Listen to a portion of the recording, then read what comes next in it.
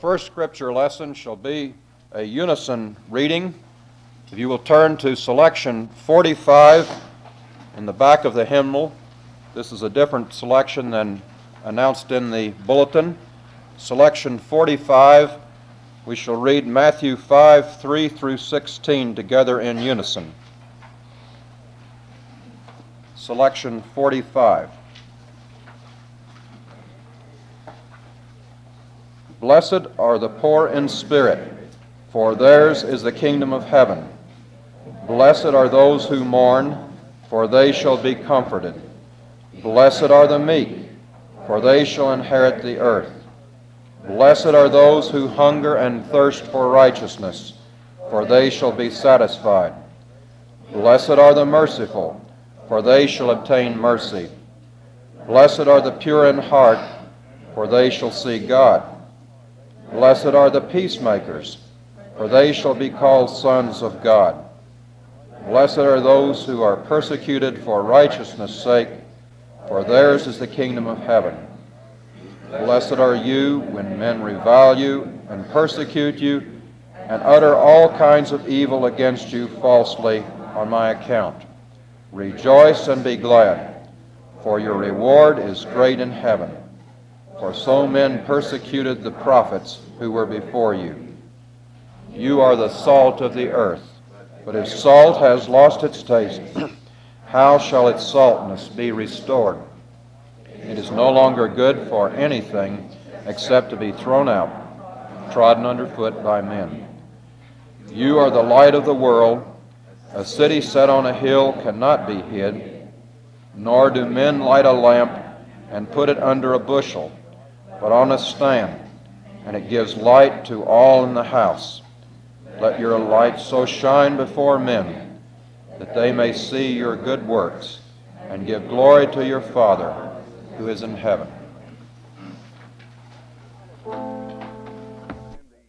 Follow the reading of it. It is given in the back of the hymnal as a unison reading. I think, however, it'll be a little clearer if you'll just follow through and let me read it. The first psalm. Blessed is the man that walketh not in the counsel of the ungodly, nor standeth in the way of sinners, nor sitteth in the seat of the scornful. But his delight is in the law of the Lord, and in his law doth he meditate day and night. And he shall be like a tree planted by the rivers of water, that bringeth forth his fruit in his season. His leaf also shall not wither, and whatsoever he doeth shall prosper. The ungodly are not so, but are like the chaff which the wind driveth away. Therefore the ungodly shall not stand in the judgment, nor sinners in the congregation of the righteous. For the Lord knoweth the way of the righteous, but the way of the ungodly shall perish. Amen. May God bless to our understanding this reading from his word.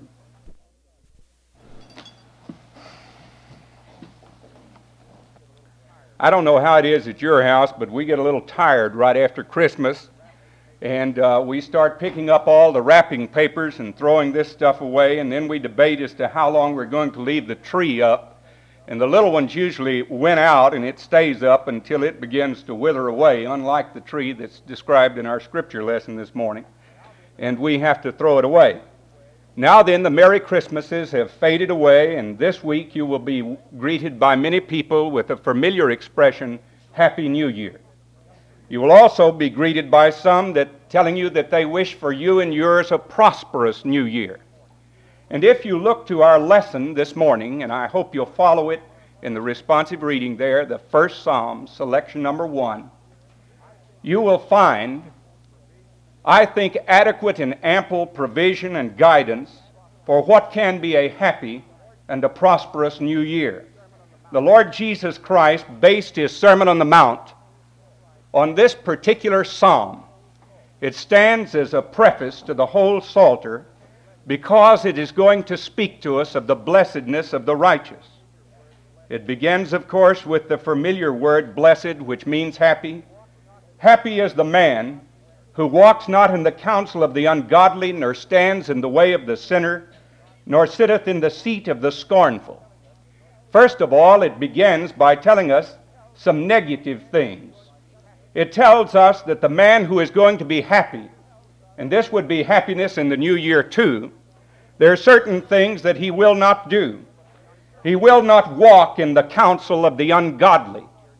Now here, by ungodly, we are not to assume any person who is just hell-bent on going contrary to God's law or will, but the influence is far more subtle. The word ungodly here means those who simply do not take God seriously. Much of this attitude prevails in the books and the magazines that we read. Much of it prevails in the motion pictures that we see or the television programs that we view. We are getting what is called a totally secular viewpoint, that is, a life without God. And so if we walk in the counsel of the ungodly, those who are careless and live as though God did not exist, then we cannot know happiness. The word walk, of course, means a whole manner of life. When we are told in Scripture that a certain son of a king walked in the way of his father, it means that he followed his father's example. And the one thing the psalmist is telling us here that the happy man will not do is take his attitude, his point of view, and his direction for life from those who live as though God did not matter, nor do they care about his way or purpose and will. He takes it a step further. He says he will not stand in the way of sinners. A sinner is a person who's bent on sinning. The word sin in Scripture is hamartia. It means to miss the mark. If you're in a basketball game and you dribble close to the goal and you shoot and you miss the mark, it doesn't count a thing. Yesterday, if you watched the longest football game in the history of professional football, you saw the Kansas City Chiefs get within scoring distance, and their man who had won all the prizes for being the best field goal kicker in professional football this year missed going through the uprights. He couldn't make it. Now then, sin is missing the mark. Sin is a person who is going to live his own way and do his own thing, not God's thing, and whose desires will be the direction, whose desires and their fulfillment will be the motivation of his existence. Well, the righteous man, the blessed man, will not stand in the way of sinners. He will not go in this direction. He will not sit in the seat of the scornful. Here we see a sort of progression toward evil. First, he will not walk in the counsel of the godless. He will not stop and stand or loiter. By the way, I need to explain that word. One of our kids wanted to know the other day what a sign at a parking place that said no loitering meant. To loiter means to dawdle. It means to waver, an aimless purpose. There are people who are moral loiterers. They loiter through life, pandering to their own lusts and desires. Well, if you stand in that company, before you know it, you will begin to pick up their way of doing things. Now, if someone says, well, you're one of those people who think that all the Christians ought to go into a monastery. I do not. That's a great mistake. Jesus said we are to be salt of the world, and salt is no good if you keep it in the salt shaker. You've got to spread it around. And the same thing is true with Christians. We need to have contact with other people. But we will not take our bearings nor get our viewpoint on life from their sinful viewpoint. There is a difference in Scripture, you know. There is such a thing as sin. There is such a thing as failing to understand or to desire God's law and God's will and God's way. And the person who belongs to God, the man who is going to be His, will go from God's viewpoint, and his influence will be directed in that direction. And this, I think, is a very important lesson for young people. And I'm glad that we have so many of our young people home from college, because this can happen to you. You can become thoroughly secularized as far as your viewpoint in life is concerned when you go away to school. You don't really mean to forget about God, but the first thing you know, you just forget about Him. You don't go to church anymore. Reading your Bible sort of seems passé. And after all, everybody is reading this book. Why shouldn't I read it too? And the first thing you know, your attitudes toward sex, your attitude toward right and wrong, your attitude toward life and its goal and its purpose and its meaning is all shaped not by the Scriptures and not by Jesus Christ and not by the inspiration of the Holy Spirit, but by the influence that is around you. You find yourself walking in the way of the ungodly. You stop and stand, and the first thing you know, you pick up their manner of speech, you pick up their viewpoint toward life, and you begin to then finally progress one step further to the seat of the scornful. The scornful is the worst state here that is described, because this is a person who is openly opposed to what is righteous in God's sight. He scoffs at it, mocks at it, makes fun of it, ridicules people who walk in a righteous way.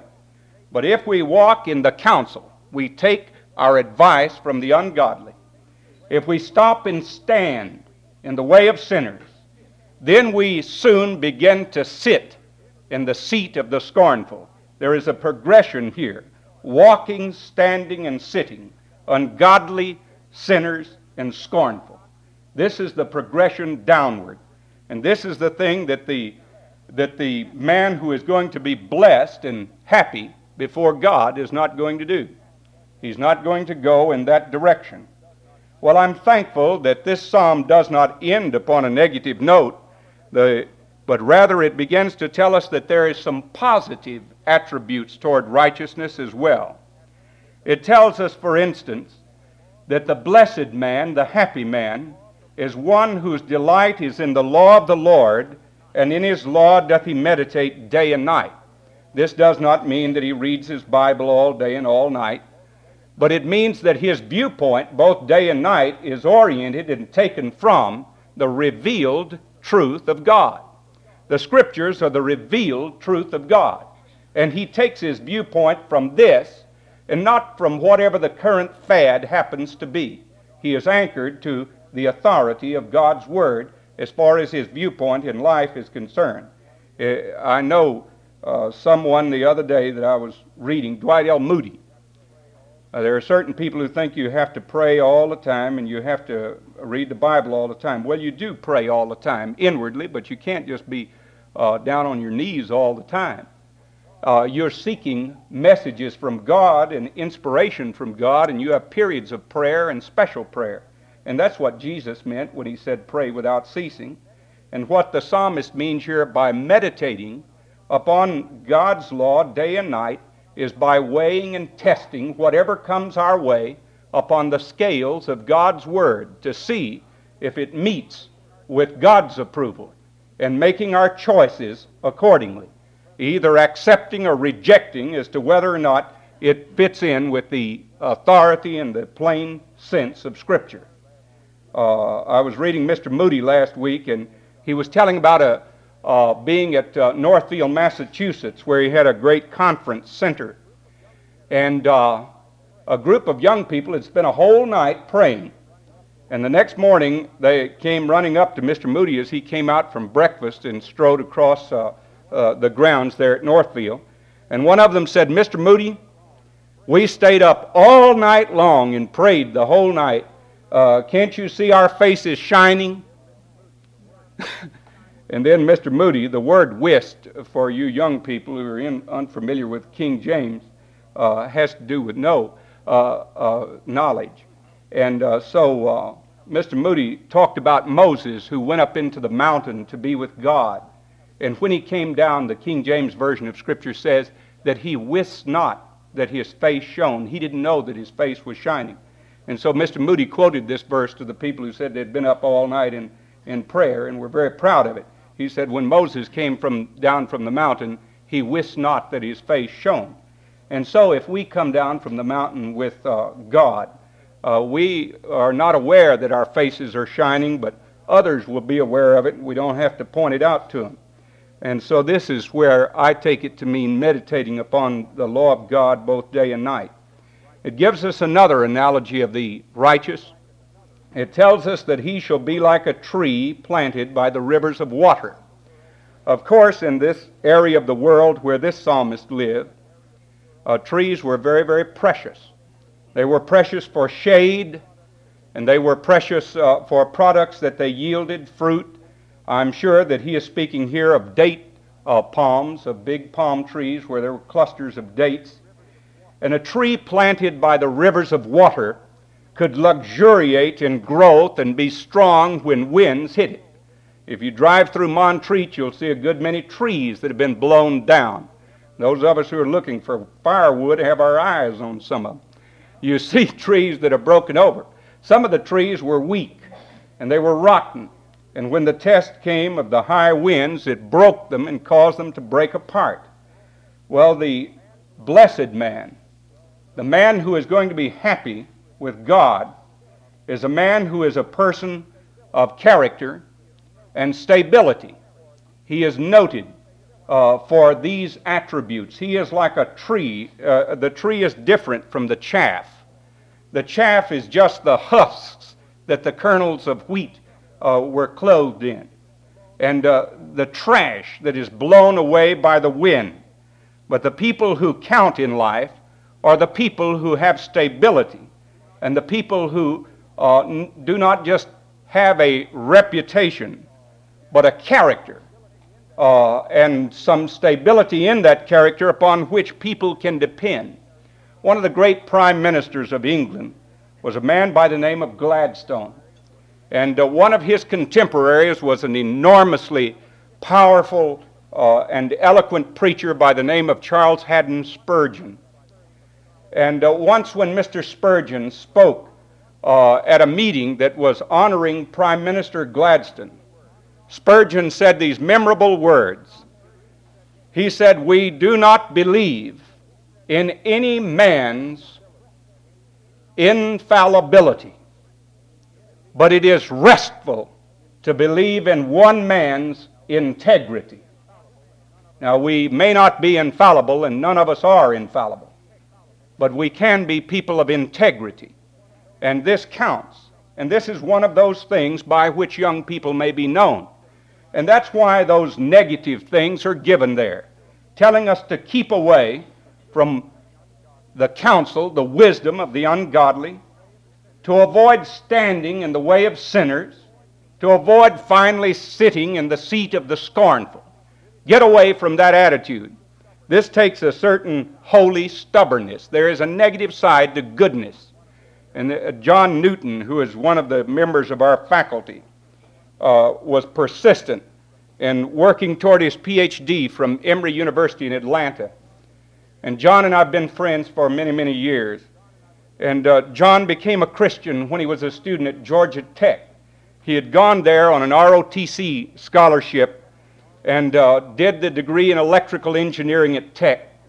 And he became a Christian under the influence of Dr. Manford George Gutsky of Columbia Seminary, who held some Bible classes for students there, and who taught John that he could be intelligent and accept the authority and truth of Holy Scripture. And John became an earnest Christian. And immediately upon graduation from Georgia Tech, it was necessary for him to fulfill his obligations to the government. Because he was on an ROTC scholarship, he had to go into the military, and he went into the Navy. He became an electronics officer. This was his first time to be far away from home and to test his newfound Christian faith in an atmosphere that was often godless, in an atmosphere that often scoffed at the virtues that Jesus Christ would extol. And John developed a phrase that he spoke of. He said, "I developed an attitude of holy stubbornness. I learned that if I said no enough to things that I really believed were wrong, then finally people would get the message and they wouldn't come and tempt me to do certain things. And then they would leave him alone." And that's good advice. Sometimes the hardest word in all the world to say is no. But if we learn to say no to that which is wrong, then we are better prepared for this positive side, this delight in the law of the Lord, and this development as a tree. Now, when it says here that the blessed man, the happy man, is going to prosper, and as I said he would a while ago, this does not mean that he will not be acquainted with adversity in life. In fact, one of the great blessings that can come to us is to run into some adversity early in life. One of the great industrialists in America made this statement not long ago at an important meeting. He said that one of the finest things that had ever happened to him was to hit adversity when he was young, because he learned from his experience to be tough. And he learned also that he could work. And he had learned some important lessons from God. A few months ago, I went to New York to talk to a man who is the settler of a big foundation. And when I arrived at the airport, his chauffeur met me in what looked to me like a brand new Rolls Royce. They all look a little old, but I don't ride in Rolls Royces very much, and I was very taken with this ride from the airport to this man's house. I was looking at everything in the car while we were driving through New York and going out to his estate, and thinking about how much money that thing cost, and wondering whether it was really that good. Well, the Rolls-Royce company, of course, got in a lot of trouble on their automobile, on their airplane engines, but they don't have any trouble with their cars. They still are selling these, and they have more orders than they can fill. And the way that that car was developed came about with this very point of hitting adversity. Early in the life of the automobile, a person who had a car to drive for as far as 10 miles without breaking down was considered very lucky. And that's not a good Presbyterian word. But anyway, he was considered very predestined to happiness or something if he got 10 miles with it. In fact, one of the most famous songs in the early days of the automobile, where people wore goggles and a cap and they had a linen duster, and they had a famous song called "Get Out and Get Under." I see some mean you had to get out and get under the automobile and fix it, because something was always going wrong with a car. Well, over in England, there was a man by the name of Henry Royce, and he made his first car in 1904. He had been a manufacturer of cranes, steel cranes, and automobiles really were not his line, but he was annoyed at the fact that the cars seemed to break down so easily. And he wanted to build a car that would really stand up. And he found a sort of daredevil sports driver who knew a lot of ins and outs about cars, whose name was Charles Rolls. And so Henry Royce and Charles Rolls put their abilities together, and they began to work on a car that they thought would last a whole lifetime. And so in order to make a car that would be that way, they had to figure out some way to test it. Cars were tested in that day and time by simply taking them out on a country roads, and all roads were country then, and driving for about 10 miles, and if it didn't break down, then you sold it to the customer. Well, these fellows decided that they were going to build a car that would last a lifetime, and the first thing that they would have to do would be to invent a bumping machine, a machine that would expose their new automobile to adversity.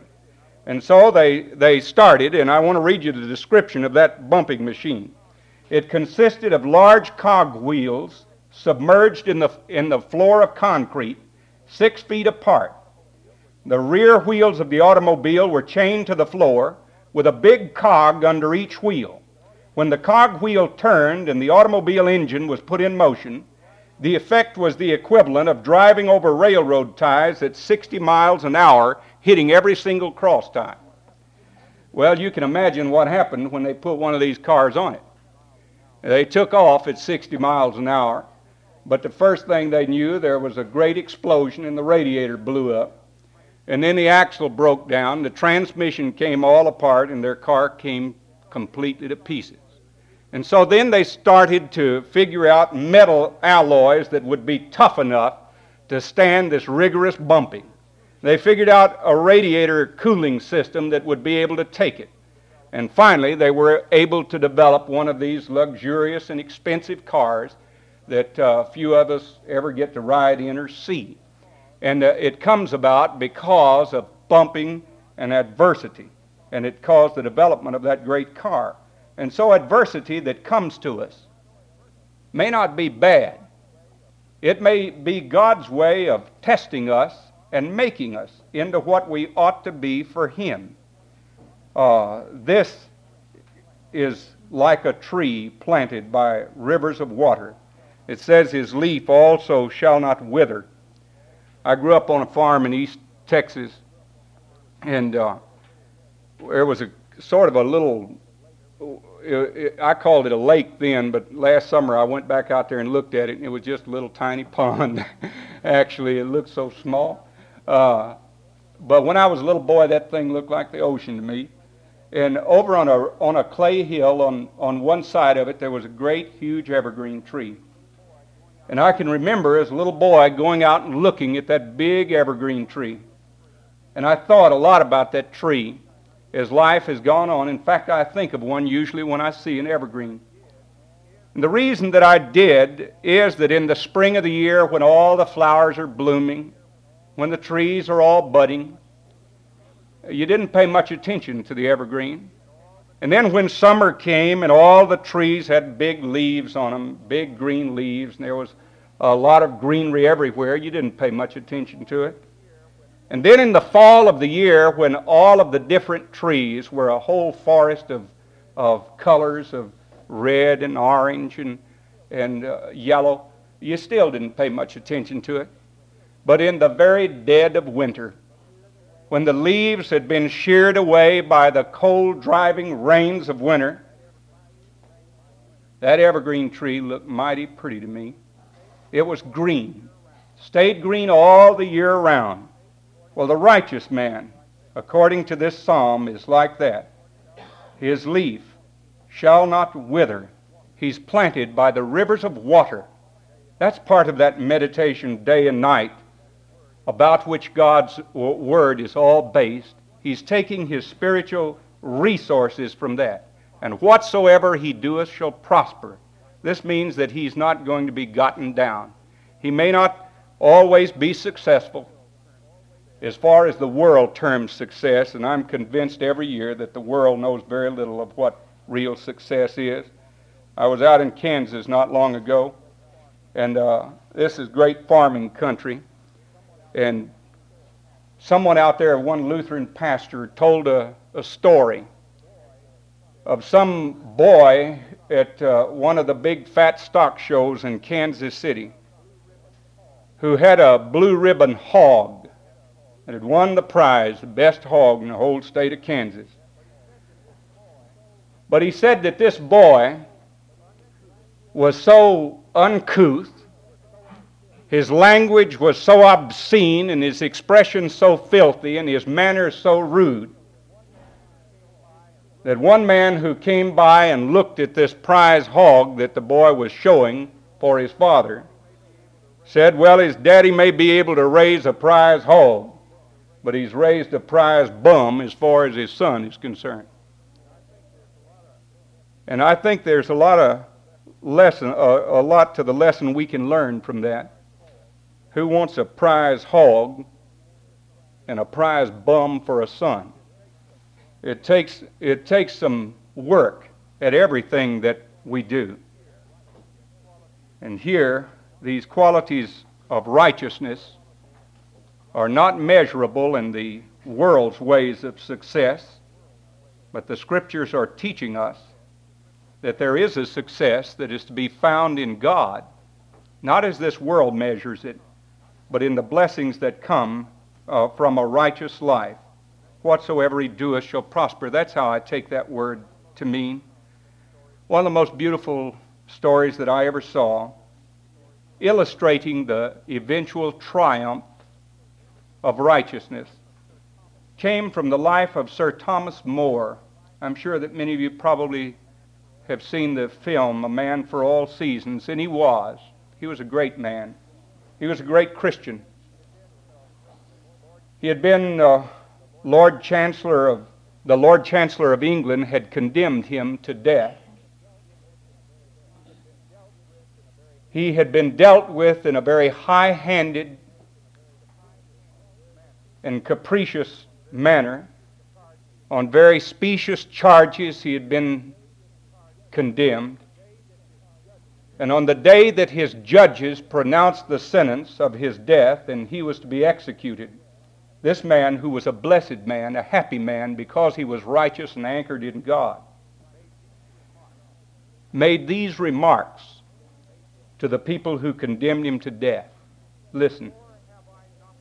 More have I not to say, my lords, but that St. Paul held the clothes of those who stoned Stephen to death. And yet both he and Stephen are now saints together in heaven, and they shall continue to be friends forever. And so I verily trust and shall most heartily pray that your lordships have now here on earth been judges to my condemnation, but that one day we may nevertheless in heaven cheerfully meet and be friends forever. Those are unusually remarkable words, words of a blessed man. Aristotle said that few people could really be happy. He said a slave couldn't be happy because he was just a tool.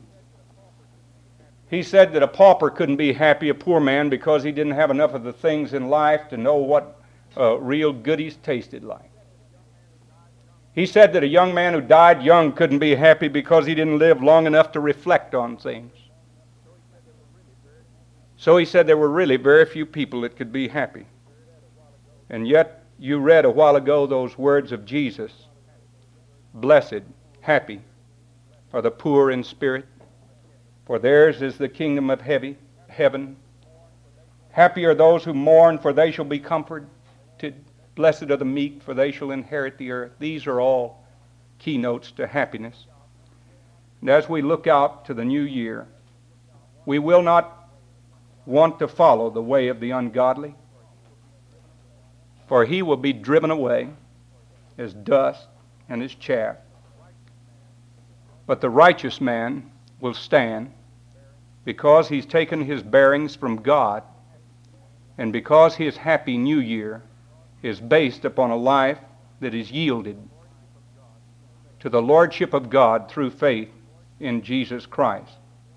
In the bleakest day of World War II, the King of England went on the air in midwinter and addressed his people as they stood on the threshold of a new year.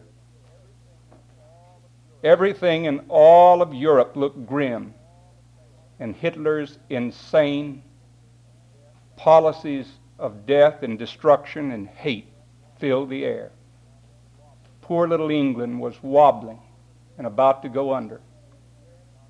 And the king read over the radio these words of Louise Haskins.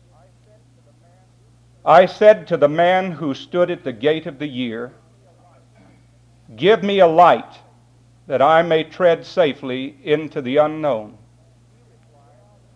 And he replied, go out into the darkness and put thine hand into the hand of God. That shall be to thee better than light and safer than a known way. Happy New Year. You can have one with your hand in God and by walking in the light of Jesus Christ. Let us stand in prayer.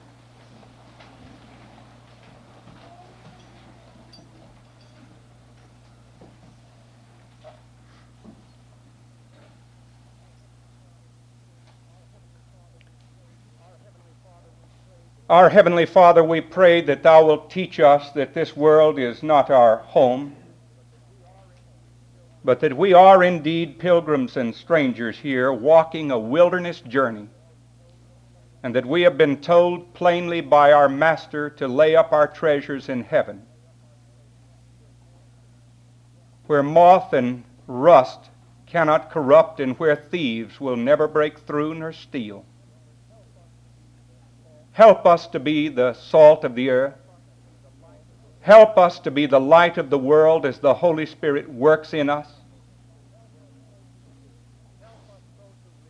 Help us so to live that men may see the good which you have enabled us to do and glorify Thee, who art our Father in heaven. As we come toward this new year, help us to refrain from counsels that are not based upon Thy truth. Keep us from standing in the constant company of that which will pull us down. And keep us, O God, from that seat of scorning and ridicule of that which is righteous. Bless us, O God, to delight in Thee and to take our bearings for life from that which will bring honor to Thy name.